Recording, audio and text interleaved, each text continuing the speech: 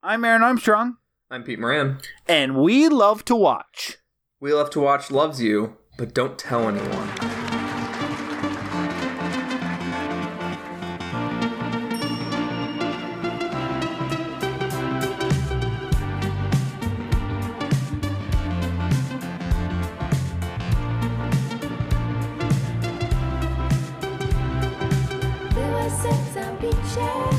Byłaś serca biciem, wiosną, zimą, życiem, wiosną, zimą, życiem, marzeń moich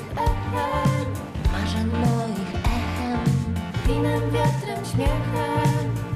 wiatrem, śmiechem. Ostatnio w mieście mym tramwaje po północy błądzą, rozkładem nocnych tras piekielne jakieś moce rządzą. Nie wiedzieć czemu wciąż rozkłady jazdy tak zmieniają, że prawie każdy tramwaj pod twym oknem nocą staje.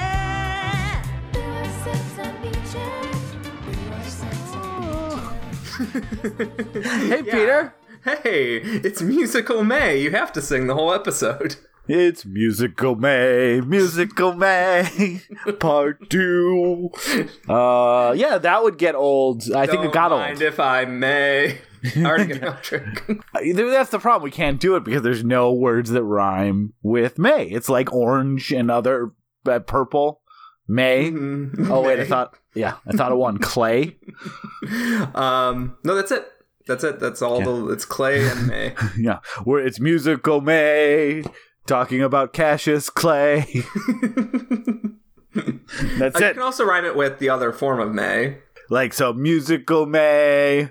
Have some cake, I may. Very natural, the way you write the words to those songs. Yeah, I'm like Lin-Manuel Miranda, basically. Except mine is all about rhyming months and not historical figures. It's everyone has their lane. Mm-hmm. And you stay in yours. I've won 8 Tonys. The pizza. not the award. I throw them right back because I won a Jax. Give me the Jax award, not the Tony's award. What happens when Tombstone tries to throw you an award? I'm a Huckleberry. Hey, Aaron. I hope you die soon so I can award you with a tombstone free of charge. Oh yeah, well I hope you end up in a time warp, dog fights in World War I, so I can award you a Red Baron. I hope that you what's another one? DiGiorno, but I was already racking my brain for what I was going to have to say for that one. I hope when the bullet comes for you, it doesn't come delivery, it comes from DiGiorno. Bullet pizza. So the bullet's just in my house somewhere? I hope nobody comes to your house named Tony and does a bad accent at you. What would that sound like, Aaron? A bad accent? Yeah. Your blood is mine. You get around. Thanks. It is Musical May. You've sung multiple songs. We've riffed. We raffed. Did we raff enough, you think? Do you think they want more raff? I think you're riff-raff enough. That hurts. So we're doing weirdly. That's the worst you've ever heard me on the show. Our first 3-minute episode is our last episode. Yeah. So this is Musical May Part 2. This time we're doing good movies. We were supposed to have Joey Lee join us. Unfortunately, she had some last minute stuff come up, and so we have already kind of planned when she's going to join us. We really wish she was able to. We're very excited to talk about this movie. But we will have her on soon, so if you tuned in for her and you're stuck listening to us, bozos, then you're probably a regular listener of the show. But we're very excited because we are kicking off with The Lure, which is one of the few movies that you always sound drunk when you say. Mm-hmm. It's kind of like if an officer ever pulled you over, and for some reason the DUI test was, what's your favorite movie? And for you specifically, your favorite movie was The Lure, you're going right to prison. And it's also my nickname for Baz Luhrmann. Oh, The Lure. Director of Moulin Rouge. I call him The Lure. I call him the Baz. It's pretty good, too. I mean, it makes way more sense. Sup, Baz? Anyway, So we're doing The Lure, which is a 2015 Polish mermaid musical horror film. Yeah, it's my favorite Polish film to describe. electro rock horror film. And you know what? It's funny, when I found out this was like set in a nightclub, I was like, oh, okay. It's one of those musicals. It's the cabaret type musical. Nope. Not about Nazis. So we're doing. This movie's great. I am so excited to talk about it. I'm excited for this month. This is a fun one to kick it off with. We Peter and I both watched it opening night of Spooktober. I'm sure we talked about it on that episode. So we're probably gonna have a lot of effusive praise, which is a great contrast to last week's episode on Batman and Robin. And it's also nice to... I would like this month to have at least one movie that we think we can advocate for that people might not necessarily have seen. This movie does have a good release. You can get it on VOD. Yep. Criterion released it, all that. But we're in an era of great indie movies and great foreign movies, so stuff just disappears. So I wanted to have at least a couple movies this month that I don't think people have seen, or maybe half the audience hasn't seen, and we can advocate for. Yeah, we're gonna pull them at the end. I don't know.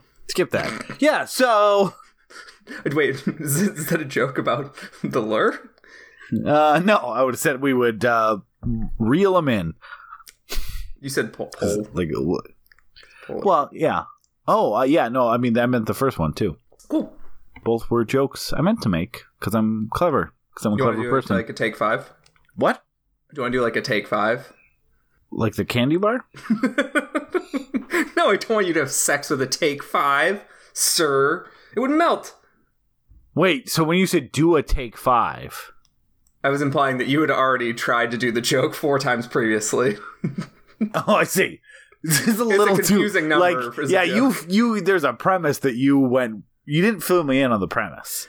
Listen, I don't need to. The joke was for me. Oh, I see. So it wasn't a yes and, it was a yes what? It was a yes, dummy. Man, a lot of harsh words you're throwing my way tonight, but we'll see if I can make it through without crying. Peter, you brought a game. As I understand it from your text that I was able to decode by knowing the language you were speaking in, unlike this movie. Mm-hmm. What do you got? All right. The game is called The Lore and Monsters of Poland. Wait, it's called The Lore or The Lure of Monsters in Poland? The Lure of Poland. The Poland Lure. All right. Wait, did you say the lore or the lure? Let's start this over. Hold on. I need to come up with a better name for this. The did you wait? Hold on. No. Lore. Hold on. Lore. Were you trying to do lore? Did you know how close that was to lure? I didn't. You didn't? I didn't. Yeah. Well, you see why it was confusing then. See, you're gonna hear some lore. What? This is called The Lore and Monsters of Poland. So, I was curious because the specific myth of the mermaid in The Lure is a little different than our understanding of it, or at least the understanding that's been passed down from like Little Mermaid. Well, actually, though, this is pretty close to Christian Andersen's fucked up Little Mermaid. Yes. This is closer to the more older classical fantastical understanding of these stories, a more grim understanding of the stories. So I wanted to sort of peek into see like what other weird Polish and generally more Slavic monsters and creatures exist in their kind of history, the more Eastern European history, as opposed to the more Anglo-Saxon version of history that we hear a lot of in America. Aaron, I have a 5-question game for you. Great. And at the end, the number of points you get determines which Polish monster you are. So, just to be clear, I'm not going to get any prizes from this. You're just going to call me a name at the end? It's more of a personality quiz. Okay. So, like, there's an answer for you getting 1 right. There's an answer for getting 2 right. So on. So there's degrees of insults that I'm going to have hurled my way, and I just don't know how well or how bad I have to do to get the ideal insult, is what you're saying. Okay. Yes. Great. My feelings haven't been hurt enough. Go ahead. So we will determine what monster you are through this quiz. Are you ready? Question number 1. In Warsaw, the mermaid is seen as A trickster, a reminder to be thoughtful, B, a defender of the city, C, a sexy figure representing freedom and love, or D, as close as you're going to get to a Disney Warsaw? I'm going to go with A because it had two things inexplicably. No, it's not a trickster. It's seen as a defender of the city. There's multiple myths that attach a mermaid to Warsaw specifically that associate mermaids as being in some way indebted to, a specific prince or a specific, group of people. And it tied a mermaid to the city as a defender. So how they defend the city then? Like some pretty aggressive splashing? There she blows. Look at that wave. Turn back. They showed everyone that was invading the city, Mongols or whoever, they showed them a copy of Splash 2, and they were so repelled they turned around and ran back. Did they make a Splash 2? Yeah, they did. It's very bad. Did they get Ron Howard back for that one? Yes, but to do snide commentary on it. They could get Tom Hanks, but they didn't get a man named Tom Snakes. Ooh, here comes the mermaids. Okay, slithering on up. Okay, question number 2. Polodnika, also known as the Noon Witch, is known for appearing in near workers or farmers at around noontime out in the fields. Very literal name. Yes. Also, mind you, I'm probably mispronouncing all the Polish names, but I'm going to give my best shot to it. Here comes the 7:45 witch. She tends to show up about 7:45. She's so tired.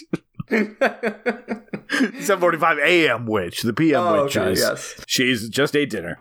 So what's her deal? A, she forgot her lunch and wants to scam on yours. B, she wants to punish you for working through lunch. C, she wants to whisk away toilers to her magical land, but they must first collapse of heat stroke. Or D, she wants to complain about the foreman being a real stick in the mud. We'll go with C. It is B. She wants to punish you for working through lunch. It's a more general sort of like Slavic lore. It's also very popular in Russia, lure? Ukraine. Slavic lure. But it's she's this like spirit that's supposed to come visit you if you're and punish you if you're working. She carries a scythe if you're working during lunch. It's interesting that they eat lunch at noon in Poland as well. Yeah. Apparently, it's you know what? You learn a lot about different countries just learning about their horror icons. You learn while you're learning about their horror icons. This would have been a great name for the game. Is learn about Polish monsters. Yeah. Okay. But yeah, 0 points right now. Great. I'm gonna be the 0 o'clock witch at this rate. So this is where I start fucking up names. The Stryjka is a Polish variant my on favorite Herzog movie. Are you talking about the sad one about the dude who wants to kill himself? Strotzek? The Polish monster. All right, the Stryjka is a Polish variant on the vampire myth. It turns into an owl, wolf, bat, or hawk. I'm gonna go with owl, and here's why. Because you said it turns into an, and that was the only one that did a vowel. Yeah. So it has to either be right or you get -1 grammatical point. Are you saying there can't be an wolf? It turns into an bat. Fuck. Listen. Booyah. I'm sorry. All right, question number 4. The Noknika is a night hag. Oh, it's my favorite Limp Bizkit song. Yeah. Did it all for the Noknika. The what? Shove it up your. I do it your all. Strozik. It's a night hag. She attacks you while you sleep and absorbs your life force. Unrelated to Tobe Hooper's film. How are you most vulnerable you took my Blu-ray. to her attacks? How are you most vulnerable to her attacks? A, eating before bed. B, fighting with a loved one before bed. C, sending her angry letters about her lawn care. Or D, sleeping on your back. D? Yep. That is 2 points for old Aaron. Oh, yeah, it was my birthday this week. Thanks, Peter. I more meant that as like a Chumley I turned thing. halfway done. You're half spent. Half done. I meant that as like a a Chumley thing, but Oh, just more of a looks thing. yes, I said you look like Chumley from Pawn Stars. Oh, ouch. That's the one show where Rick is actually the only compliment between the four of them. Like, you look like someone from Pawn Stars. Oh, please say Rick. Please say Rick. Please say Rick. Like, Rick isn't great either, but like, it's the best one out of those four. He's the only one that resembles a human being. He looks like Bret Michaels without his wig. But like slightly smaller eyes. Yeah. Tiebreaker. Wait, who am I tied with? I'm the only I contestant. might have written this quiz for 2 people. Okay, great. Can't wait to see how the question number tiebreaker 5. goes. Rusalka is the name of a Polish water spirit who seduces men and asks them for comforts of the living world, like bread or water or wine. How does a Rusalka get created? A vampire who is not beheaded. Oh, that's my favorite Austin Powers quote. Oh, behave. Your lore thing fucked me. A vampire who is not beheaded, A. B, an unhappy woman in a bad marriage creates them as a projection. C, a murdered woman. D, mermaids who are trying to lure men to the water. I don't know. B. It is a murdered woman. Rusalka is a water spirit that's created by murdered women, and they miss their old life. Was that B? That's C. So So let me get this straight. They seduce men for like some bread? Seems like a good deal for those men. yeah, and then he seduces them. She seduces them. They give them comforts, and then she probably kills them. You didn't mention that part. You just mentioned the bread, like in exchange for bread. Yeah, Very like, poor country. I'll have sex with you, but only if you eat my bread. Give bread. What are you going to take from me? At least one slice of bread. Oh. Okay. Well, that seems like a very fair trade. As a matter of fact, like, I'll give you 2 slices. Yeah, you know what? I'll give you a sandwich amount of bread for seducing me. So, Aaron, I just need to go through my monster log, carry the 7, Your monster lurg? carry the omega symbol, and you are a bog witch. From legend. Thanks for playing. You're a bog witch. So it did just kind of end with kind of an insult to me. Yeah. Yeah. All right. Do you want to talk about the lure? You want to talk about the lore of the movie Lure? Do you want to talk about the podcast lore instead of ours? Yeah. I've never heard it, but It's pretty good. It's pretty good. let's just play an episode for the next hour over the microphone. All right. Hi, I'm Aaron Mankey, and this is lore. A lot of people say that Bigfoot doesn't exist, but let me tell you, Bigfoot fucked my mom. I'll tell you what, if I ever listen to that podcast, I may go, yep, Peter was dead on the money.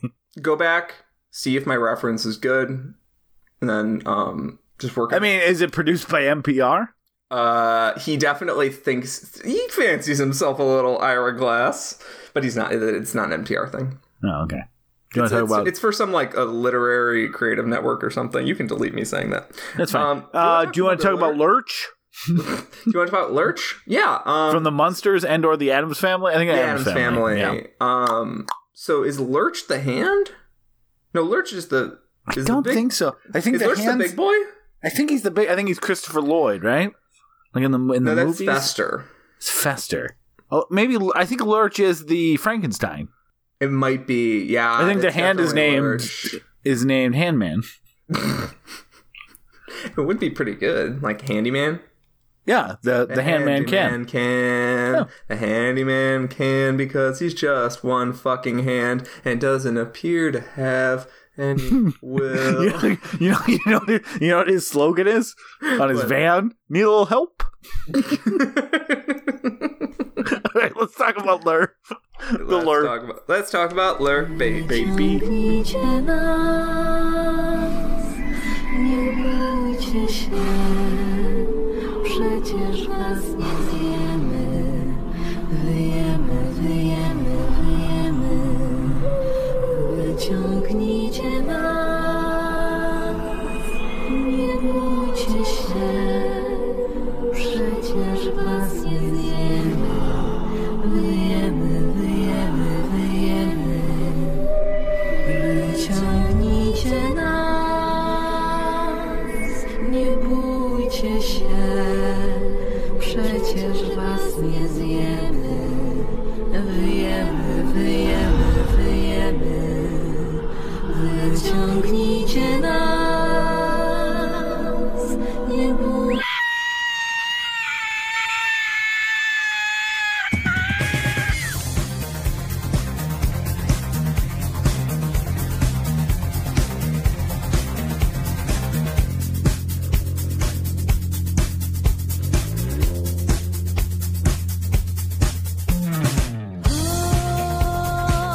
It's so good, it's so good, it's so good, it's so good, it's so good.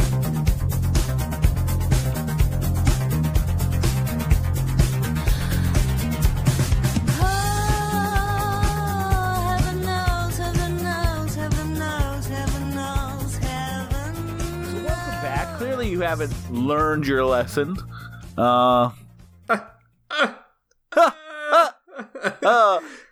I hope we lured you in with our hilarious intro to the rest of the episode. I hope you learned we're going to make that joke a few times because I can't think of any other words that it really works with. So every time I'm going to pause for applause. I guess you are alternate taglines. I guess I am. We're ready to believe you and pay high ticket values to see your show.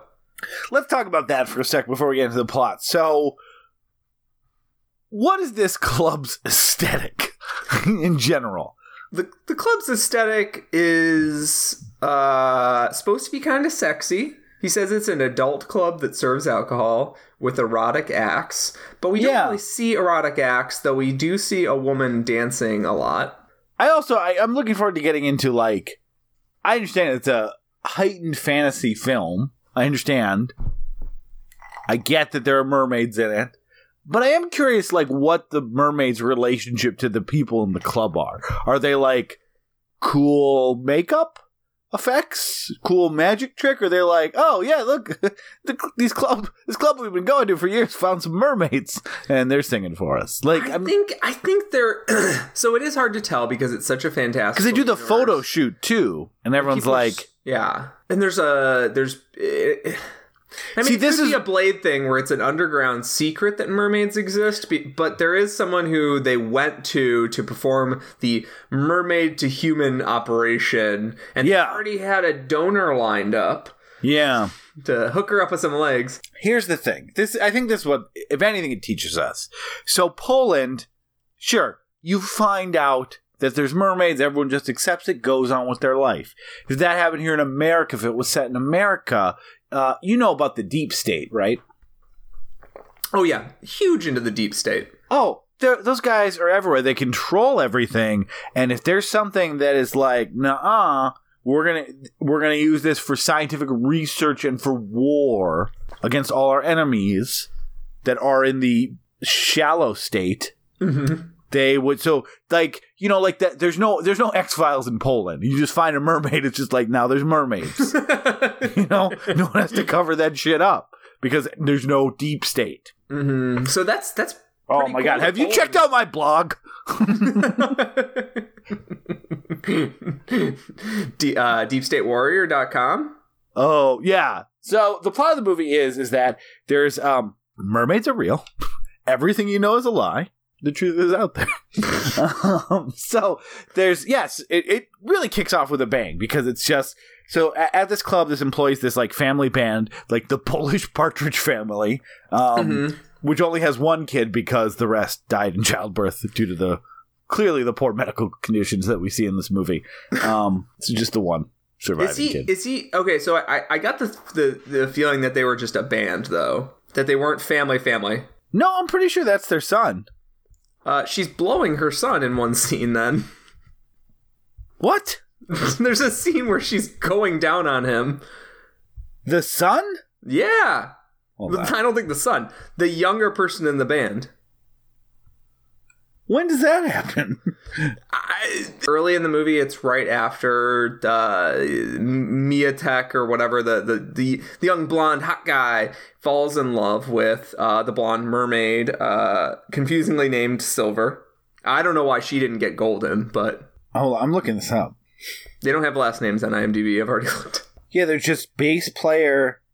So, clearly if there's oral sex going on, I may have missed something here. I've seen this movie twice. Even at the end, it seems like they're proud of, like, their son when, like, it's at the wedding, and I just picked it as a band that they're, like, the two of them are fucking. But they all live together in the same house. I know, but I think that's just the band lives together. Sometimes bands live together. Okay, so jury's out. I mean, really, the blowing thing is probably tips everything in your favor or it makes a different movie. But I don't know how I didn't notice that. So apparently I have oral sex blindness.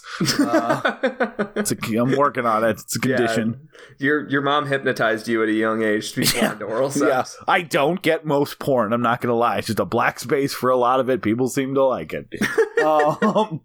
We'll just go with, based on this new evidence that's presented itself to the jury, we'll call it a mistrial, and we'll say a band featuring...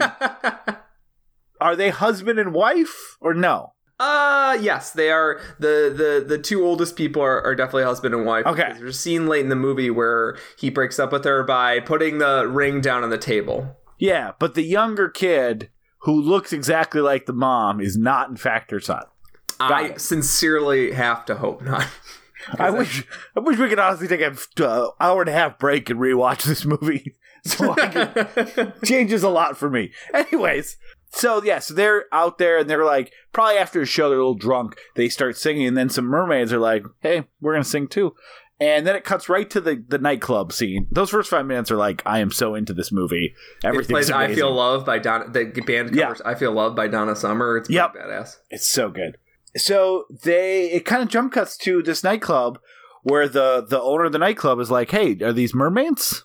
And they're like, yeah, they're mermaids. Let's just use them in the show. And everyone's like, great. And then, there's a lot of, like, classic type musical numbers. There's the excited to, like, be in our new city, like, 50s, bright, go to the mall, pick out clothing type stuff. And then I forgot how like, lyrical, how musical this is. But essentially it comes down to the fact that the younger band member who looks a lot like last week's guest, Morgan Rennes, I've been calling him the son. I guess I need to call him the bass player based on IMDb. The bass player falls in love with one of the mermaids, Silver. The mermaids are named Silver and Gold, and their father was Burl Ives. Silver and Gold, fucking mermaids. I made mermaids. So Burl Ives was just singing about two mermaids he met when he was stationed in Poland in World War II. Yep. Oh yeah. It's a real unsolved mystery that the lure cleared up. Oh, if only Robert Stack was alive to see this. He would have been so happy. Yeah, so Silver falls in love with the bass player, and she wants to have her tail cut off. Meanwhile, Gold meets Triton, who is a former merman who sings in a heavy metal band, and he's like, look, I cut my tail off, now I can't sing, but I can still shout stuff. He's like, don't have her do it. She'll lose her voice, and she won't be able to sing. And on top of that, if he ever falls in love with someone else and gets married, she's got to kill him before the sun rises after the wedding, or she turns into sea foam, which... It was kind of funny watching this movie and like realizing that this was based on the kind of original Hans Christian Andersen Mermaid tale, and then kind of seeing where like the Little Mermaid took its little bits from, because I'd never obviously read the original Hans Christian Andersen story and I wasn't all that familiar with it. But it is funny seeing it and being like, oh, I see where Disney got all their little pieces from and then turned it into a Disney movie. But anyways, so Silver doesn't believe Gold. And Gold is like, hey, you're taking away my friend. Their ultimate plan is to go to America and just kind of, eat people and kill people. And Gold starts killing people and eating them. The family suspects that's what's going on. They have a big fight. And eventually, she gets her tail cut off. She loses her voice. And he immediately is like, oh, your surgery is kind of gross to me. Falls in love with someone else. Gets married. And Gold's like, hey, fucking kill him. You need to kill him. And she still loves him, so she doesn't. Turns into Seafoam, and then Gold is like, well, fuck this. I'm killing this motherfucker then. And kills him by biting off pieces of his neck. And swims away with blood on her face. And that is the story of two precious little mermaids and the family that they meet. This would be not a family sequel to Little Mermaid. This is like a shot-for-shot remake of Little Mermaid 2. Return to the Sea. So the first time I saw this movie, I was like, this is a very weird movie, but I really commend it for the experimentalism of it, the fact that it's like electro-musical that like weaves in and out of like traditional narrative, but also it's like a weird horror movie because like everybody behaves so strangely, and it's very gory when it wants to be, but it almost never inserts kills for no reason. So it's kind of this like neither fish nor fowl, but in a good way movie. So like I had trouble classifying it the first time I watched it, and I really liked it. I watched it a second time, and like everything just comes together for me. It's like a lean 93-minute experience that I want more people to have. It's a very fun movie. Yeah, and what's really funny too, Peter, is that we watched this for the first time on the same night. Because it was both of our kickoff of Spooktober. It was like we were there becoming one with this movie at the same time. It's like they took two top mermaid halves, chopped off the mermaid half, and then just sewed them together like some unholy cat dog. Yeah. It's like when there was just one pause button, that's when you were holding me. I think I liked it more than you the first time around. I knew you really liked it, but I was like, oh, this is the best. I thought it was a fun curio, and it was like vibrant and exciting, but it wasn't like attached to it really. This movie would have been tough for this movie to lose me after the first 5 minutes. I think a really good list, or probably a very difficult list to make, would be like movies that 5 minutes in you're like, I love everything about this. This is going to be one of my favorite movies this year. Like I can think of like Scott Pilgrim and Baby Driver and other non-Edgar Wright movies, but this was one of those where like the weird kind of surreal opening of like the mermaids like sirens singing out to the shore, and then like that jump cut to neon and flashing lights and the cover of the Donna Summer song, and I'm like, oh, I love this. And I only loved it more and more. Again, I was kind of under the impression it was going to be like this, the songs were like nightclub performances only, and it wasn't going to be like a true musical where like the songs are like people singing their innermost desires. And this has all of that, and it's got a good story, and it's short, and it's like funny and scary. And I'm not, this sometimes might be better for final thoughts, but I was thinking about it a lot rewatching it again, and like this movie's so impressive. It's also the debut. I can't believe this is a debut film by this is just a nightmare. Agnieszka Smoczynska. Hold on, let me give it a shot too. Hold on.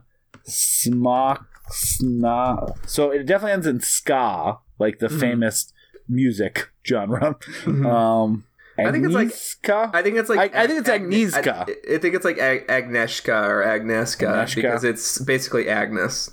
Okay. And then what do you got on that last name? Smoczynska? Smoczynska is my best guess. All right. Yeah. Good old AS. But yeah, this was her debut film, and like insane how good this is. And I really think that's the key to this movie, and it impressed me even more upon this rewatch, because this is a very goofy concept on paper. It's why it's one of my favorite, like, to explain the genre that this movie falls in is so funny, And it's fun to say to people like, oh yeah, we're going to cover on our podcast this week this Polish horror musical mermaid movie. Like, it's just fun to see the looks on people's face because it is such a unique genre that it's really going for. Sub genre. Like a submarine under the water. Like a mermaid. Like a mermaid. Like a submaid. I think it would be really easy to make a movie that people love that doesn't do much well just based on the concept. Does that make sense? Like, if they had really campy special effects and not that good songs and like this movie just on concept alone would have had fans. And what really makes this movie like I think a masterpiece, and I think this like amazing movie that people have fallen in love with, is because they do everything so fucking well. Like, the design is amazing, the special effects are amazing, the horror scenes are like truly scary, the songs are very good. Like, it would be such an easy to do a campy half-ass version of this, and instead, like, it just delivers excellent versions of everything. Like, the choreographed musical numbers, like, everything is perfect. And by making tight, it's pretty looking. Yeah, it's well shot. The editing is really like tight, and it never feels like it's wasting your time. No, and this, like, the mermaid special effects are like convincing. They are extremely good. That would be an easy thing, and like a Roger Corman, like, I don't have a budget because this is an insane movie I'm making, to like half-ass, and everything looks good, and everything is impeccably directed and shot and written, and that surprised me seeing this movie the first time. And it wasn't really till seeing this time that it really like coalesced into, oh, that's why this movie is a masterpiece, because this would have been such an easy movie to not have to get right, and instead they just knocked it out of the park on every checklist that you could come up with. Yeah, and and the fun thing about it is it's a perfect We Love to Watch movie because it's so weird. Like, there's scenes that are approached in a way that are, it's clearly not just the fact that it's a foreign movie and they understand film language a little different. It's that they're approached in a way that's very thoughtful, and it makes it so weird to watch and so compelling that, like, you're like, oh yeah, they could have just shot a normal little breakup scene or normal little like I'm sad scene, but instead they have this really like these visual flourishes, like the scene where the band has basically broken up. They tried to send the mermaids back to the sea, and they got in a violent fist fight with one another, and the relationship is breaking up. The mother, you know, the parent, quote unquote, relationship is breaking up, and then there's this. I'm not gonna blow you. I'm not gonna blow you anymore. You're both out of the blow zone. And then there's this scene of this other dancer like just coming through the apartment, and everything is like in slow motion, and it's, oh my god. It's shot in the dark too, so they're using like spotlight cameras on people. Yeah. That sort of inventiveness. Oh, and they're all being hooked up to these like depression IVs. Yeah. That sort of inventiveness with the stage production and the photography is really what makes this movie click, though. It's not just that it's competent in every category, it's that it also excels in a lot of categories that makes it a fun musical.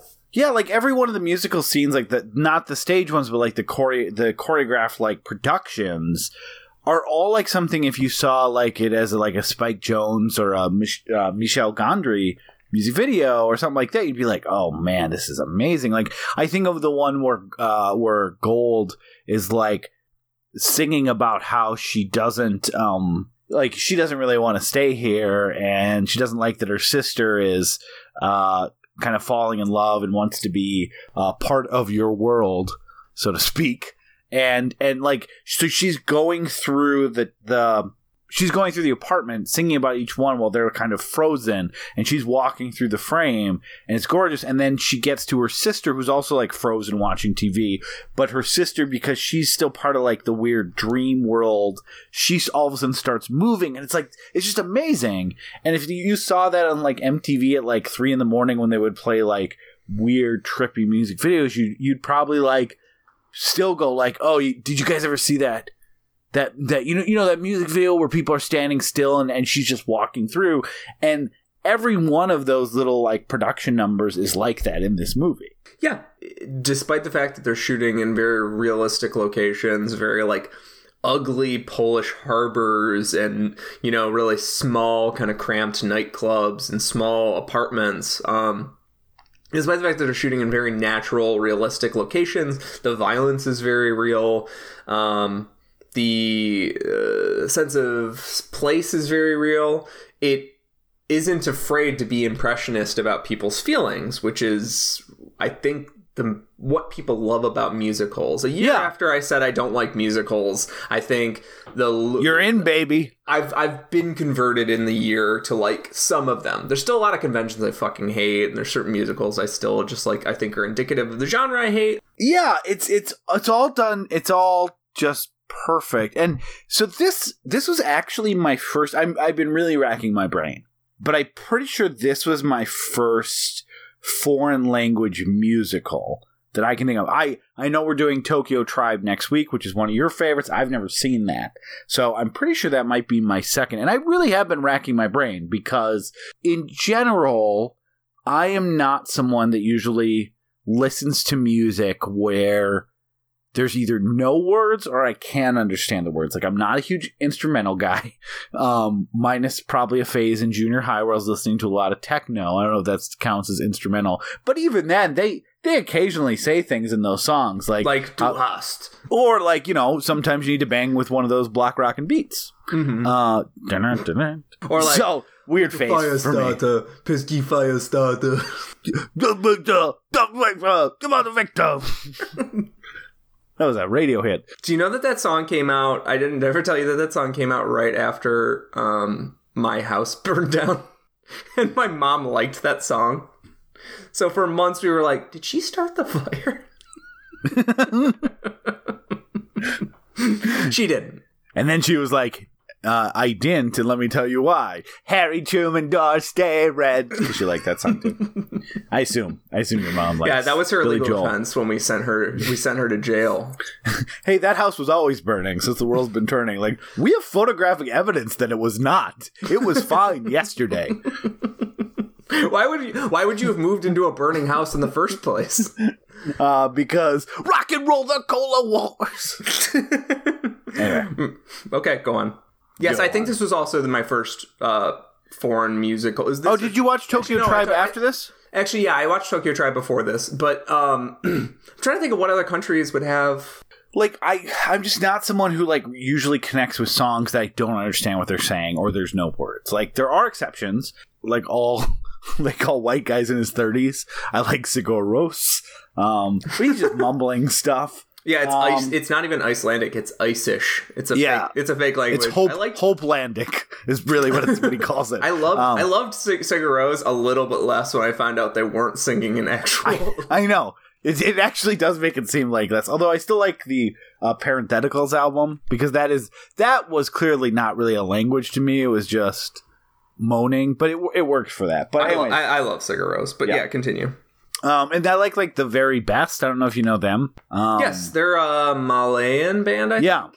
So there are exceptions of like these bands that I found, and some of it may be like I just haven't been exposed to as many, and I would, in the same way that I've taken to Sigur Rós or the Very Best, or like occasionally like, some synth heavy scores will strike me, and I'll kind of start listening to those. Like, it's very possible the issue is more exposure than me not liking it. But for a musical specifically, I would have never known. And this one really works without understanding the lyrics. And in some ways, so this time I noticed when they were singing, because I had already seen it and I knew what was going on, I kind of had stopped tracking the subtitles. And it almost worked better because I understood what was going on in the scene. And sometimes reading subtitles for songs, it actually makes it seem stupid. But sometimes when that's separated from the actual singing, it just, the lyrics themselves on paper look stupid. I saw a review on Letterboxd that said the lyrics for the music were bad, and I was like, do you speak Polish? Because this is that's the other problem. This is a translator's approximation of what the song is supposed to be. Probably a translator who's taking things very literally, poetically. He's not writing new pop songs. Yeah, so that is kind of the problem, is that a lot of the translations are really goofy because, again, you're right. They are writing like probably a literal word for word so that people understand. So you're missing a lot of the nuance, you're missing kind of the point, and you're probably missing like the feeling. So having watched it once and now being able to just kind of absorb the songs just for like what they're conveying emotionally, I think maybe even that's why it worked better this time around. Yeah, and I think you have to give a little bit of you have to give a little bit of leeway for that stuff because it's being translated, and you have to kind of get swept up in the energy of it.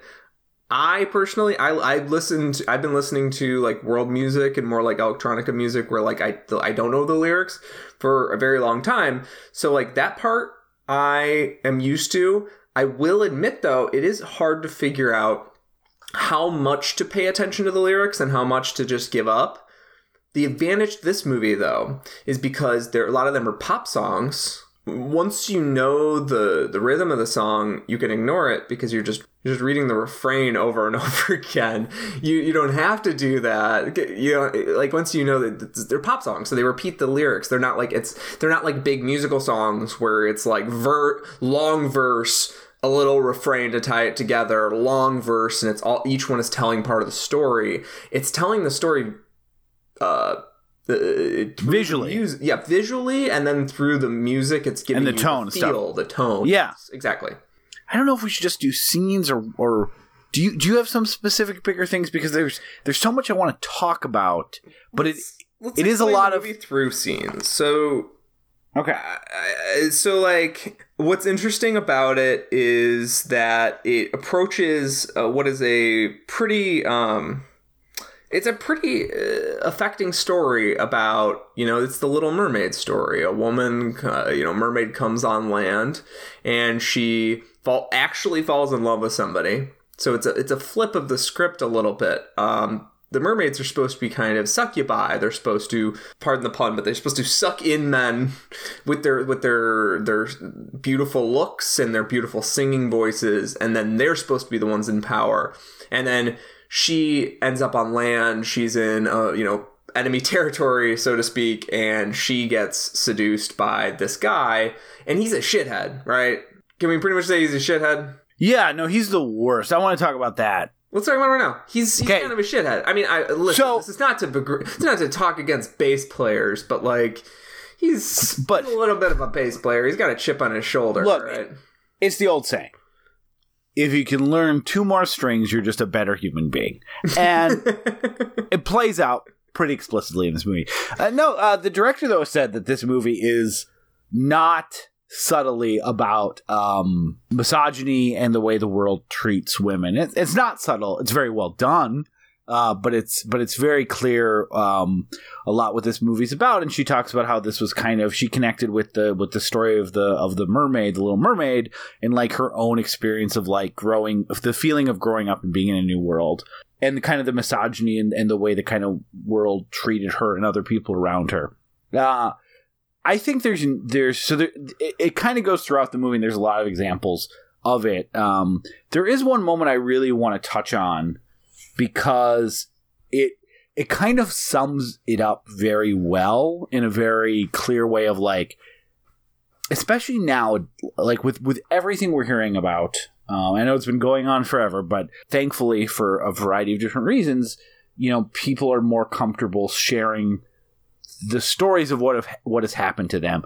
And this movie kind of ends with, and the whole like story of Silver is her falling in love, her changing everything for a person, and really just going like really giving everything to this person, a relationship and stuff like that. And not a change for the better, mind you. It's a change that weakens her and takes away her power. Yes, but she doesn't. She so, even put more simply, she essentially has her life destroyed by this person who throws her away like garbage and treats her like garbage. And essentially all of the consequences for that action is suffered by her, not him. He goes and marries the person that he wants to. he ostensibly would have lived a happy life, and she turns into sea foam. And I think that really is the kind of button on this movie, where it's like she had her life destroyed by this person, and then he gets to go live happily ever after while she basically evaporates into nothing. And that's, that is kind of the story of Me Too, right? It's all these people who have had their lives destroyed by these men, and the men have gone on to, until recently, suffer no consequence from it. Now, this movie, obviously, he does suffer consequences, but not in her lifetime. Her life is destroyed. She evaporates into nothing. She gets no revenge. He would have lived on to successful if not for her sister, who kind of takes revenge for her, but doesn't end up it's that analogy of like the damage was already done. Like the damage is completely done. So her act of vengeance, while definitely satisfying as a moviegoer, doesn't change the fact that her sister is now Seafoam. Yeah, she's crying and going back into the sea. That was more of a like, I can't let you live. I will just come back and murder you later. Like, I can't let you live in order to continue living. I'm going to murder you for my sister. And then, but it's not, it's like, it's also not really for her sister, because you get the sense that Silver... It's for her. You get the sense that Silver is so in love with him and has so internalized the emotional abuse from him that she doesn't want him to get murdered. She would murder himself if she wanted that. She would have done it. She would have eaten him alive. Yeah. She has the same teeth that her sister has. Yeah, well, and she's about to bite him and then is like, no, I love him and I want him to be happy. It's a movie that gets you emotionally involved, which is so nice after, especially after the last two Batman movies. To have a movie that's so emotional, like it's so much about why characters do good and bad things because of the way they feel, and there's a sequence in it where essentially the characters all are conflicting. You get the sense that it's like not only are the two worlds coming together, but like 3 or 4 worlds are coming together, because the misogyny of the bassist has driven and the exploitation of the whole band. The whole band is exploiting both of them and the club owner. Yeah. They're not paying them. They're not letting them pick gigs or really anything. And there's this fight, this big emotional fight at the center before, the father of the family, so to speak, punches out the mermaids and throws them back in the water and rejects them, where Silver says, why aren't we being paid? Why don't we have any choices in this? Like, why I have zero power? Like, she's clearly frustrated, but she's also like distracting from the fact that Golden has just murdered somebody and it's on the TV. So she's like not only bringing up her real feelings as a distraction, but like it is a distraction from the fact that Golden never felt connected to this human world in a full way. And she's hunting the whole time that Silver is trying to bond with the human world. Yeah. She definitely, Golden kind of considered it transient. Like, let's go do this thing. Like, let's go have a little vacation here. And then we have other goals. And it'd be like if you went on vacation with your friend and then your friend's like, yeah, I'm going to move here. Like, we live in the ocean. Your stuff's there. Yeah. Like all your favorite seahorses and your starfish. I mean, I have to interpret the movie as a feminist movie, as a movie about the exploitation of women, because I feel like if you viewed this as like a movie about immigration, it would be kind of well, it's funny you say that though. The director does consider it a movie about the immigrant struggle. Yeah, well. I read that and I was like, yeah, like a little bit, but like what? Well, I think they're combined, because ultimately this is a story of like two people who are trying to get a little bit of a better life in America, a fivel, if you will. Mm-hmm. But it kind of is a reflection of like how the society that they live in views them, which is why they're planning to go there anyways. I agree. It does make sense. Like the immigration stuff's a little thin. And it's just like the whole marriage thing being the thing that would like legitimize her, and the fact that she gives him a scale. It's like an engagement ring.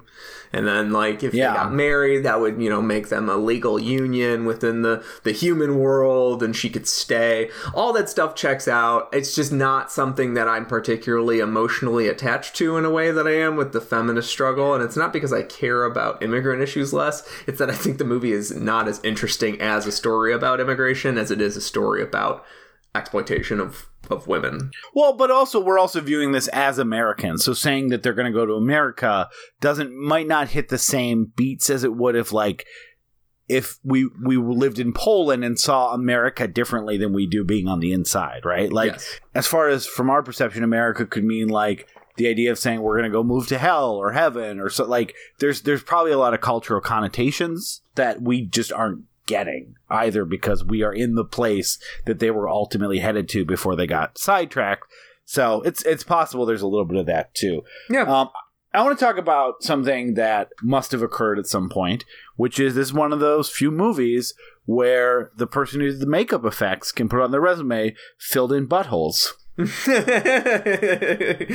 Yeah, so that's another interesting thing, is that like by default the mermaids are not really sexually compatible with men in their human form, in their land form, because it's supposed to be this like Barbie doll facsimile. It's not supposed to be. They even call it a Barbie. They said they're like Barbies or whatever. Yeah, it's not supposed to be like an actual functional thing. I think it's supposed to be a trick to. Things like camouflage victims. Yes. Yeah. Exactly. It's supposed to be a trick to sucker in victims, I think. Yeah, like a camouflage. Yeah, but they do have functional tail vaginas. Yeah. That they seem to enjoy using. Yeah. And then when people don't like using them, like the shitty bass player who wants to change her, he's like, "You're still a fish to me. You'll always be a fish to me." And when that happens, you're like, "Oh, but that's like her only functional vagina. She's out of options." And then the movie's like, "But wait, we have a horrifying operation for you." Yeah, horrifying operation where she gets like a different torso sewed onto her. And then the first time they have sex, there's a little bit of surgery blood. And he's like, gross. So I know you had half of your body replaced so that I could have sex with the exact type of vagina I want to have sex with, but a little bit of blood, get out of here. Like, get it is take a hike. But that like, if there's any question that he's not like a complete like representation of the worst type of man, where it's just like, oh, I don't like your vagina, really. Yeah. Just get out. I'm gonna trade time.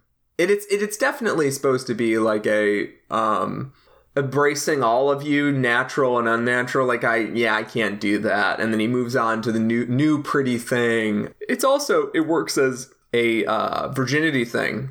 This is the first time she's really having sex with him. She gets all excited, and then her, theoretical hymen breaks, and then he gets all fucking freaked out because there's blood. Like, bro, have a week's patience. Have a couple days patience. Google it. You need. Use your Google. Apparently, there are doctors performing these mermaid transfer operations all the time. Wait, by the way, clarify. That was a switcheroo, right? With the other woman? Yeah. She wasn't just like, I'll die now. No. The other woman wants to be a mermaid, right? Okay, I was a little unclear on that. So there's no scene of that woman like swimming off with her tail. And no. Like, have fun with it. I was a little unclear. Like how sell your Camaro. They do kind of work in like and everyone involved in them is kind of a little seedy, so I didn't know if they're like bonked her on the head, killed her, and took her bottom. I don't know. I don't know. I kind of hope it's the switcheroo. Here you go. Now you get to poop. I kind of hope it's the switcheroo, because then at least like that woman got, they got to kind of switch, but it could have been an extremely, it didn't look like a particularly reputable hospital. Well, but and the other woman looks dead, so I thought it was like a corpse thing. But her eyes are open, and she's staring off, kind of like it might. I don't know. Maybe corpses usually have their eyes open and are staring off. It's like one of the defining aspects of corpses. Yeah, but also Not good at focusing. Don't blink. You're describing me right now, and I'm alive. Are you? Well, on the outside, not on the inside. Oh, okay. Yeah. Glad. Thank you for clarifying for the audience. You know why I really like this? That scene is so good, but it's good for a couple reasons. One, it really works as like a horror movie. The saw bone or bone saw or whatever going like into her flesh. Almost. Yeah, to cut her in half is extremely visceral. Mm-hmm. And that scene is analogous to the "I Wish" songs in most musicals. Like most musicals, especially like Disney type musicals, have an "I Wish" song where the person says all their hopes and dreams, and Silver is singing her "I Wish" song as she's getting her torso, her tail cut off. And it's also when you discover that, yep, Trident was right, she's going to lose her voice. So her "I Wish" song gets cut off. Like, literally cut off. She's not able to sing anymore, right as you realize all of her hopes and dreams are, like, not going to be possible because the thing that she thought was a myth, losing her voice, ended up coming true, and we can kind of see where a lot of things are going in the next 20 minutes by the fact that she has lost her voice, her ability to sing, her ability to, duet with her sister. It's such a clever touch to make the cutting off of someone's wish like that literal. Yeah, the sisters thing is interesting that she can't sing with her sister anymore. They go into the club and they're like, yeah, the sisters, Golden's like, I'll still sing with the band, like whatever. Yeah. She really wants to sing with Triton, but she's like, I'll sing with the band, whatever. And they're like, sorry, everybody wants duos now. Yeah, everybody. Hey, if this owner of this seedy nightclub in Poland isn't plugged into what everyone's doing, who is, really? This creepy 60-year-old dude that runs a Polish nightclub, primarily filled with old people. Yes, I imagine he's very plugged in. But so that people want duos and Metamucil. He saw an ad for Cheez-Its duos. Solo acts are out. I'm never buying these white cheddar Cheez-Its again. I want pepper jack. I want cheddar. I want to grab a handful, eat them all at once. Duos. So that implies a couple things. One, did they change the status quo that doomed them? Like, did they create like the trend that would end them? I mean, I can see that because, well, so they're not. Before the mermaids get there, the shows are. It's so weird because they are solo and that there's only one person singing. But technically, I mean, they're not really a duo. They kind of become a trio because they're constantly singing with the singer, the mom type figure. Yeah, the Christina. Yeah. So I like that. I mean, if that's what they were going for, that's a pretty resonant theme. It also has a funny implication. So part of the reason that the band was doing so well and was getting this rapturous applause was because they were a really good mermaid act, right? The first thing they did was reveal that they were mermaids. Yeah, and everyone was like, "Oh, holy interesting!" Shit. And everyone was really into the novelty, the uniqueness of their act because of that, right? And then, can you imagine being the type of guy who goes to a strip club, and then the people who you think are going to get naked turn into mermaids? Do you think, picturing that demographic, do you think they would be psyched or a little disappointed? I imagine that if you're the person that regularly goes to a strip club, you wouldn't be able to get hard from it. You would just be like, I don't think that your reaction would be any different than another person seeing a mermaid at the beach or out at sea, because you'd just be like, it would just break your brain to see something. You're like, well, wasn't expecting to see that. See, I kind of imagine it would be more like, oh, so wasn't half off night tonight, but I'm only going to get to see half that I'm interested in here tops. I imagine you would have some weird conflicting feelings. You're like, I gotta go feel the scales or something, because I feel like they're trying to trick me. It is kind of surprising how everyone's just like, oh, I'm digging this. Yeah. They were singing in flight outfits, and now they're mermaids in a champagne glass. Yeah, I can totally see that. They weren't even dressed as fake mermaids before. No. And then, no, it was just flight. They're going to take you on a flight. Airplane? Mermaid. Airplane? No complaints. Mermaid? Made my day. So they basically have that act, right? That the mermaid act. But the idea that he'd be like, sorry, you can't perform at all now. Yeah, you still Just feel like you're still a fucking mermaid. Yeah, you have a you beautiful feel like singing voice. Great singer / mermaid, which has been a big draw for you. Like, mermaid's done well for your organization.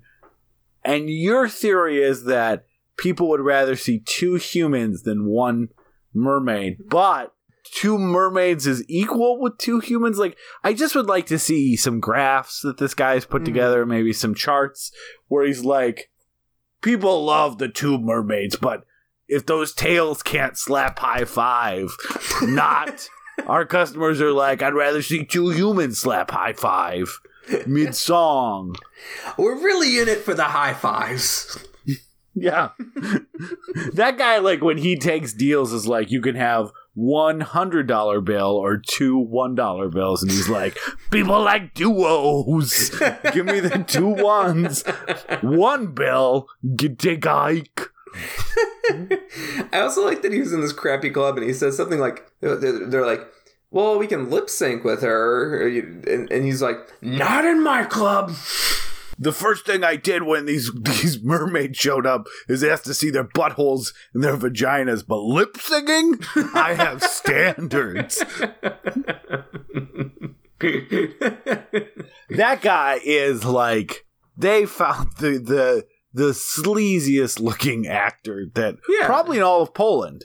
Mm-hmm. He kind of looks like Grandpa Pawn Star.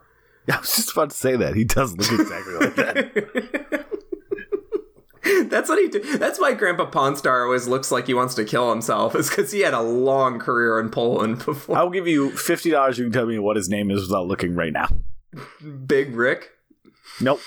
Largest Rick? No, I think that the other Rick. guy, Big Haas, which Big is like Haas. calling someone big. Is I think, Large Haas. yeah, large big. I think Dude, Haas Mickey is means large. big, right? Like if you're a Yeah. Haas, you're big. Yeah. So his nickname is Big. His name is Rick Jr., like the son. Don't know what Grandpa's name is. No one knows. No one can know. And then there's Chumley. No, of course there's Chumley. Of course there's Chumley. I can't wait to go make a documentary with him about him slowly dying of cocaine abuse in the desert called Chum Leaving Las Vegas. Alcoholism. Yeah, he's on a lot of stuff. Oh, did he get arrested for cocaine? Yeah, I think. I need to temper the surprise in my voice down quite a bit. Hey, yeah. Did he get arrested for cocaine? Probably then. Yeah. Oh. Chum Leaving Las Vegas. He's got a lot of money now, so it makes sense. Yeah. There is a point where when you have a lot of money, you're like, well, I guess probably cocaine for a little bit. I like how... What? Wait a second. Are we doing a new bit? we gotta discuss sound effects before we start bringing them into the show. I accidentally hit my water glass against my wine glass. And, well, I'll tell you what, your accident had impeccable comic timing. Yeah, thank you. So let's go through. So Peter, Yes. Peter, old boy. Let's go through some scenes we haven't got a chance to talk about yet. Let's do that. So, Aaron, did you have a scene in mind? Peter, I'm reviewing my notes. Okay, so one thing I want to talk about that's kind of less a scene, but more of the general thing. Did you have any sort of thesis on the seduction thing? How they're supposed to be these sort of succubi, and even the opening. So the opening credits are animated, which is really cool. They're kind of, it's not quite Flash quality, but it's sort of like a more simple kind of animation. But it's very evocative, and it's sort of welcoming you to like not quite magical realism, but sort of like, this is fantasy that exists in the current day. So I didn't actually get a succubi sense from this. Like, because like sirens, which are kind of the normal mythical, like the sailors heard our beautiful voices and then we killed them. That's separate from mermaids. And I understand, like, there's a lot of misogynistic lore out there about women luring men to their deaths, and the Rusalka also I did during the opening game. Oh yeah, I remember the Rusalka like it's my nephew. Mm-hmm. Mm-hmm. And then the Polodnika, another woman that will murder you. It's known as the Noon Witch. Oh, love that Noon Witch. We talked. Do you know what time that. She comes in? Midnight. What time zone? That's true. For me, I'm 12 hours away. So yeah, I don't really take it as like succubi. I kind of see it as like they're mermaids, and like a lot of like sea creatures, they're predators. So like they probably eat other fish normally, and then I can also eat these humans. They're tasty, especially because like there's merman, and they kind of seem to follow the same rules as like that sounds. Not in the way I mean it, like, there's a man who's doing it, so it's fine. It's not a succubi, I think. But I never really got the sense that, like, they were, like, luring people out necessarily. Despite the title. Well, I think that's fish-related, Peter. Okay. Continue. What? So do you think they're supposed to be, like, succubi who, like... Yes. Steals... See, I don't... So think about the first scene. Think about the first scene and the way that they... I think they're curious, though. The first scene, they come out of the water. Their intention is to eat the band. They are singing, making direct eye contact with the band, the male members of the band, notably. Christina is up on the banks, not paying attention, and through their singing and their beauty, because they're very, very pretty. They're like very, very pretty. They were well cast because they're like beautiful, but not. They still look like. Sort of, they could be other earthly, right? Or otherworldly, excuse me. Through that direct eye contact and the singing, they draw the men in, and then they basically make the men take them home. But Christina is not drawn in by the mermaids. Christina's first reaction to them is to start screaming because she's not sucked in by the seduction. Well, I think she might also be screaming because there's monsters in the ocean. Yes, she's not. The guys are immediately like, hell yeah, and she's like, So she starts screaming, and then we kind of jump forward a little bit, like all of them becoming friends. Yeah. And then I think the movie for sure, this was like a little act that people were sort of tapping their toes to before. Once they introduced the mermaids, they're huge. And the power of their singing and all that and their beauty is definitely part of the appeal. People are going wild. Like old people are going wild for them. I don't know. I get the sense that, I mean, maybe myths have sprung up around that, but I don't get the sense that, like, that's their purpose. Is like, normally we tempt men and I don't know. It seems like... I got one final argument, though. I mean, maybe you're right. I would say that looking directly at the camera, though, is something that happens, and that's kind of like the scene or the last thing I really want to talk about. Because every scene where someone's singing, the person who's singing looks dead-eyed into the camera for every moment of singing, almost. And it is a very eerie effect, and if it was a different kind of movie, I would feel like it was... Like, if this was, like, Michael Haneke's The Lure, I would think, like, it's supposed to indict the audience in some way. Like... But I don't think that's exactly what's happening. You're true. I feel like that's true. Christina also stares in the camera when she sings. Everyone who's singing, yeah. And then who's that other diva that sings? I forget her name, but I know. Yeah, but they all, with the exception of the punk show, everyone looks straight into the camera and sings to the audience. And I think it's an aesthetic choice, and it's a very compelling aesthetic choice because it is so unlike most musicals, which they're.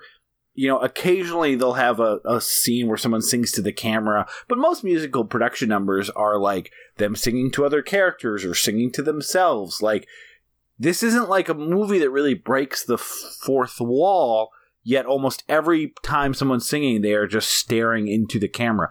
And it's even more direct than like, well, they're not just staring straight ahead, because there's musical numbers where like Christina is singing directly into the camera, and then Silver and Golden are just dancing, and then they don't sing into, they're not looking at the camera. They're looking off to the sides, and then when they start singing as well, they turn and look directly into the camera. So obviously this is a performance. There's an element of the audience component there, but it's a very interesting stylistic choice that really kind of sucks you into these musical numbers. I agree. That's a great point. I take back the talking to the camera thing, but I have one more argument that they're supposed to be seductive, and why some of the seduction stuff is confusing for me, or at least more complicated than it appears.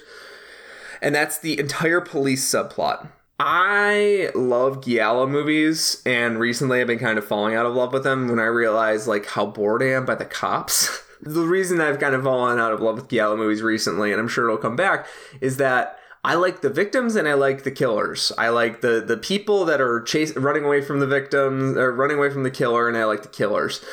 Once the cops get in, it's just fucking boring. The cops are always boring. They're almost never funny, or like their weird perversions or interests never really play into it in any particular way. It just kind of muddies up the movie for me. And so that's one of my favorite things about the movie.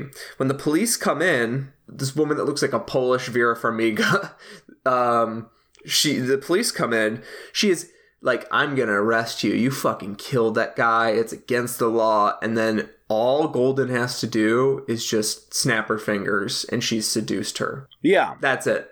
And then the police thing is just gone from the movie pretty much. Like, it causes the rift that sort of like kicks off the second act that really brings the movie to its nadir in terms of like everybody is fighting and everybody's sad. Sad, everybody's sad all the time. But that's them being like, yeah, there are cops, but the mermaids are just so sexy and so alluring that they just made the police go away. So I actually think of that as differently, because I don't think they have like the cop who sleeps with her is not like it doesn't feel like a seduction thing where she's like hypnotized and tempted. I actually think that scene is more to show like what a passionate lovemaking scene with the mermaid, with someone who's engaging with like the mermaid's anatomy in a way that like is pleasurable to them.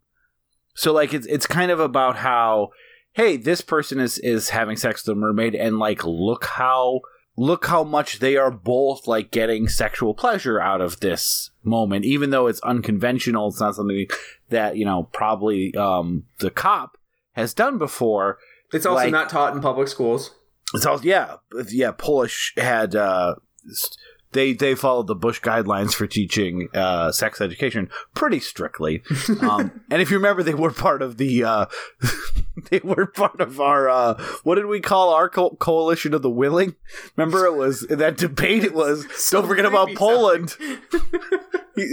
No, yeah, I think it was the Coalition of the Willing. But remember when John Kerry was berating George W. Bush, there's just, hey, Great Britain and America, that's not a coalition. And George Bush has that smirk and he's like, you forgot about Poland.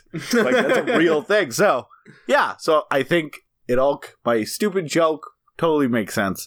But I think that is showing like she is engaging with sex with her on like in a way that like respects her anatomy and is like, okay, this is different than what I'm used to, but I'm going to, determine through normal means of like engaging with someone physically what's pleasurable and then go from there.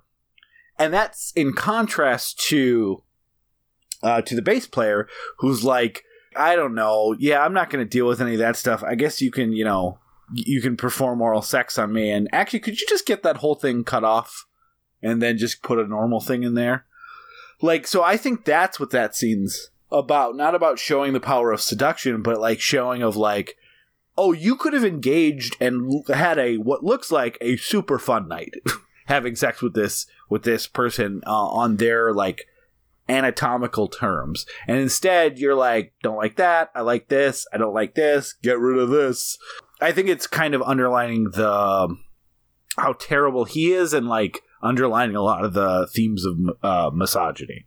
I agree with you 100%, but I think it's both of those things because the heel turn that the cop makes... So you agree like 95? No, I agree with you 100% that that's what the sex scene is trying to indicate, but the heel turn that the cop makes to get her into the bedroom is clearly about how the mermaids have some sort of seduction powers, and that as the movie goes on, I think the powers weaken. Like, Silver tries to seduce a guy in a bar, and it just doesn't fucking work.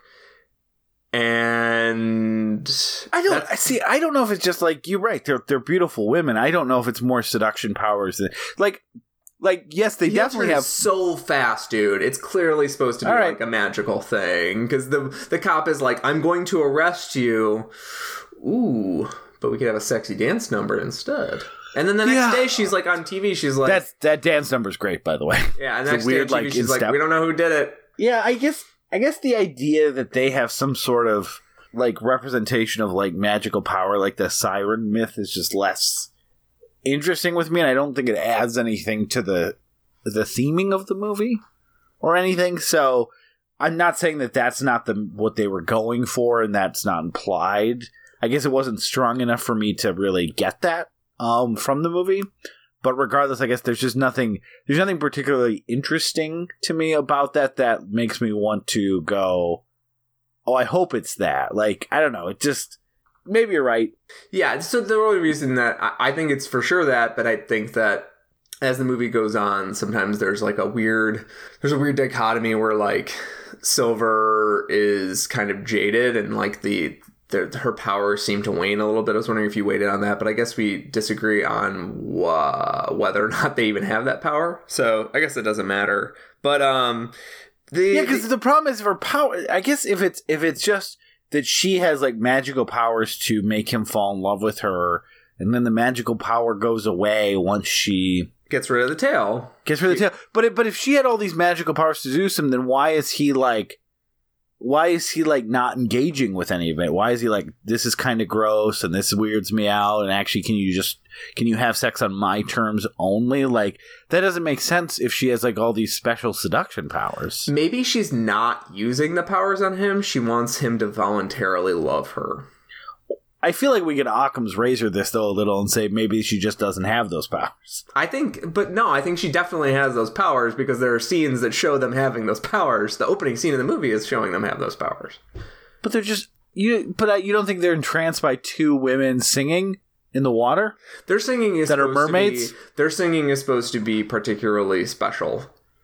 Their singing is supposed to be much greater than like that. Singing is supposed to be like what raises them above a normal band. That's what takes the rock band and transforms them into a big act. But I think you can have ethereal, angelic, like unearthly voices that like make people go, holy shit, what's that sound? Which is what I think they're implying, and not go that also has magic seduction powers. Yeah, but then she loses the tail. She loses her mermaidness, and then she can't sing, which means that it is inherently a power that she has. She didn't die. But she loses the power to sing, which is what like enticed people in the sense that this was like what made them so absorbing to listen to. Yeah, I think the like her choosing to not seduce him is my best answer for that. Her saying that like I'm going to play this real. I'm going to do what humans do and just like have a conversation with you.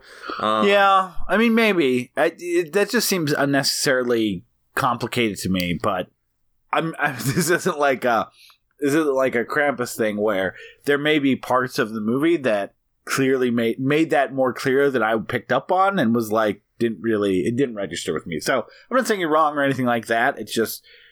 I don't know. I think that takes away some of the theming of the movie. So I guess I hope that's not what it is.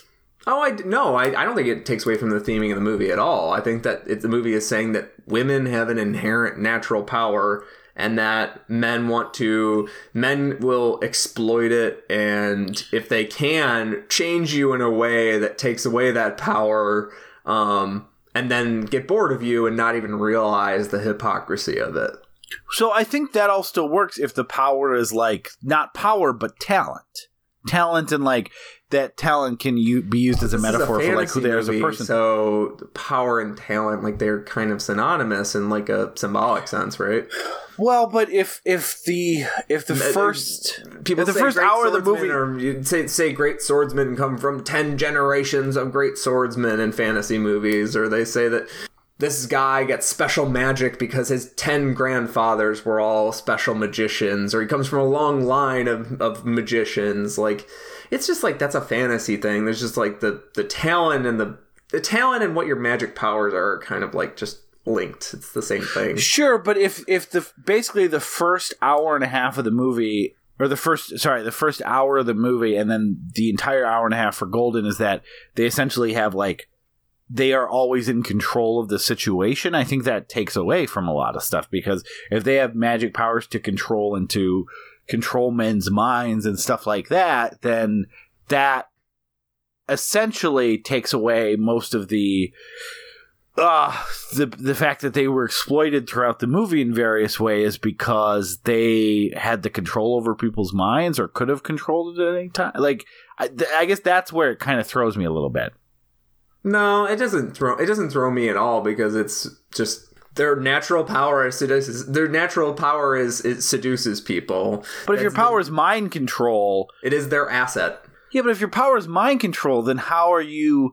The whole point is they get taken advantage of, but like they were always in control of the situation under the idea that they have mind control powers. I think there's limits on what the mind control powers are. Clearly, otherwise she would have made what's his face love her immediately. I think there's limits on the power. I think it's supposed to be more of like still feels a little Occam's razor that they could just not have the power, and then then we don't have to imagine these like throwing out Occam's razor in a fantasy movie is crazy, because there's like 10 levels of meta text going on top of this and lore that neither of us is really familiar with. I'll tell you, I spent a good 25 minutes working on that game, and I know no more about mermaids right now than you do. No, it's fair. Like, again, I'm not saying you're wrong. I'm just saying I don't like what that would change my interpretation of the movie. That's okay. The interesting thing about the movie, I think, is about how no matter what is going on, these are women with unique properties, and then they're being exploited and then discarded as soon as it's convenient. Well, one of them is being discarded. Golden keeps her central identity, her attachment to who she is, and the movie weirdly enough, like at first it seems like a bad thing because she's like hunting men, but then as she finds her place still as a mermaid within society by performing with Triton in that band, and so Golden has a really cool arc too, where she doesn't feel totally attached to this group, but Silver does. So Golden is her sister, so Golden is sticking around. So yeah, and she, because you're right, because even at the end, she's kind of like, oh, she can't sing? I still like singing. I'll keep doing the singing. That was the whole duo thing. Like, she's not necessarily just saying that so that Silver has a job, because she's also offering up that she can just sing herself. So that, there must be something in that she enjoys. Just she's treating herself as a tourist, where Silver's ready to move in. Yeah, and Silver wants to she wants to basically be Ariel at the end of Little Mermaid. She's like, I want legs. I want to have a cool boyfriend. I want to be human. I want all this stuff right now. I don't think Prince Eric from The Little Mermaid has ever been called a cool boyfriend. He's at least cooler than the fucking bassist in this movie. True, but like, he may be handsome, maybe rich. I feel like Eric is not a cool dude. Listen. He's grown up in pretty, I feel like, isolated from the rest of the world. His dog is his only friend. He hangs out with the sailors on the ships a lot. I don't think he's a hip dude, is what I'm saying. But here's the thing.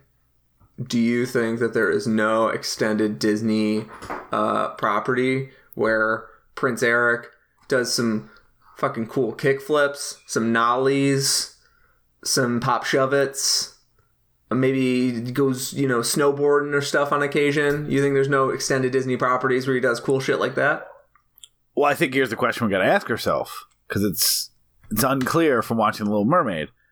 Does his dog friend have mind control powers and is controlling Eric through those mind control powers? I think it's possible. I mean, anything's possible. We got to dig into the extended Little Mermaid universe. Anything is possible. Anything is lureable.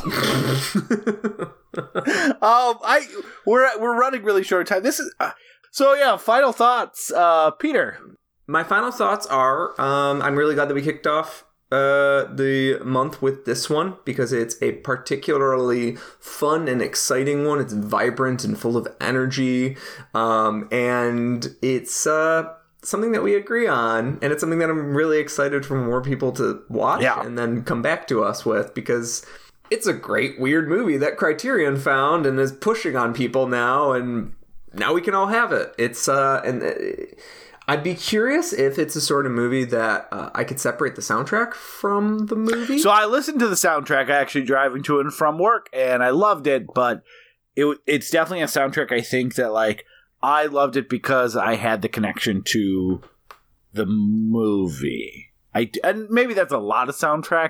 It's hard to gauge if it would have worked without it, but I'm actually thinking it might, because it has that one thing we didn't get a chance to talk about, like, it has a very synthy, like, 80s score, but I actually think the kind of retro synthy 80s scores in a lot of ways are better than the ones, because they're better than the ones that, like, we used to have in the 80s, because then they just use, like, synths instead of instruments, and, like, all of those, like, aping scores that they do now, and, like, It Follows, and a lot of these, like, Carpenter riffs and synth score riffs are, like, taking all the things that, like, people love about those now and, like, blowing them up. So this really does that well, and so it is pretty enjoyable to listen to. Yeah, I'm really glad that you said that. I'm going to have to listen to it by itself, because it's on Spotify. Yeah. Also, I mean, I won't be able to tell any of the lyrics at that point, so it'll be a really good test if I actually like the music. As Musical May kicks off, I think we're off to a good start. What do you think, Aaron? I think we're doing great. I think, as always, we should end these episodes with a little pat on the back for ourselves that we've nailed it, and I think the evidence speaks for itself. It's a great movie. If you haven't seen it, you should watch it. What do we got left for the next? We got Tokyo Tribe. I'm assuming that's a reference to the movie. Haven't watched it yet. It's the titular track from Tokyo Tribe. It's called Tokyo Tribe. Oh, really? They went with that, huh? Yeah. You know, sometimes originality is not good for everyone. Partial English, yeah. Oh, great. Carrie Nelson's our guest. She's never seen it either, so that's going to be a lot of fun. I remember that when she was like, "Oh, I'm excited for this," when she looked up the synopsis. So yeah, we're very excited to do that with Carrie Nelson.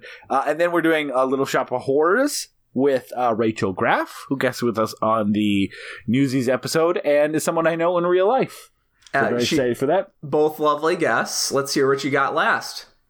And then we got David Clark, guested on Hedwig and the Angry Inch. Also, a lovely man. Looking forward to chatting with him about that movie, because that movie is also very fun. We picked a fun month. Why did we do this? Great. Why didn't we do this last year? So the reason is, and I'll give this the 30-second thing, is that because we had different views on the genre, if you remember, we were like, how about let's analyze these from none of us have seen it. I love the genre. He hates the genre. The problem is the genre is not filled with that many movies. And so it was hard to find ones that both of us hadn't seen. And that left us with some movies that were okay and not great. And not that fun to talk about. At least we didn't watch Grease. But yeah, looking forward to that. And Aaron, I was just wondering if you'd like to harmonize with me. Yes. We love to watch. Do. Ray. Poop on the floor. Egon. It's gone. Ghostbusters 2. Yeah, no, it's from the movie. Harmonizing is really hard over Skype. Also, when I do the little loop with my hand to tell you to stop harmonizing, you just kept going. Gone. All right. Good night and good singing. Good luck. Powoli Powoli palce kończą się zaciskać na twojej dłoni. Upadam bezładnie na dno pełen mułu, pełen rozpaczy.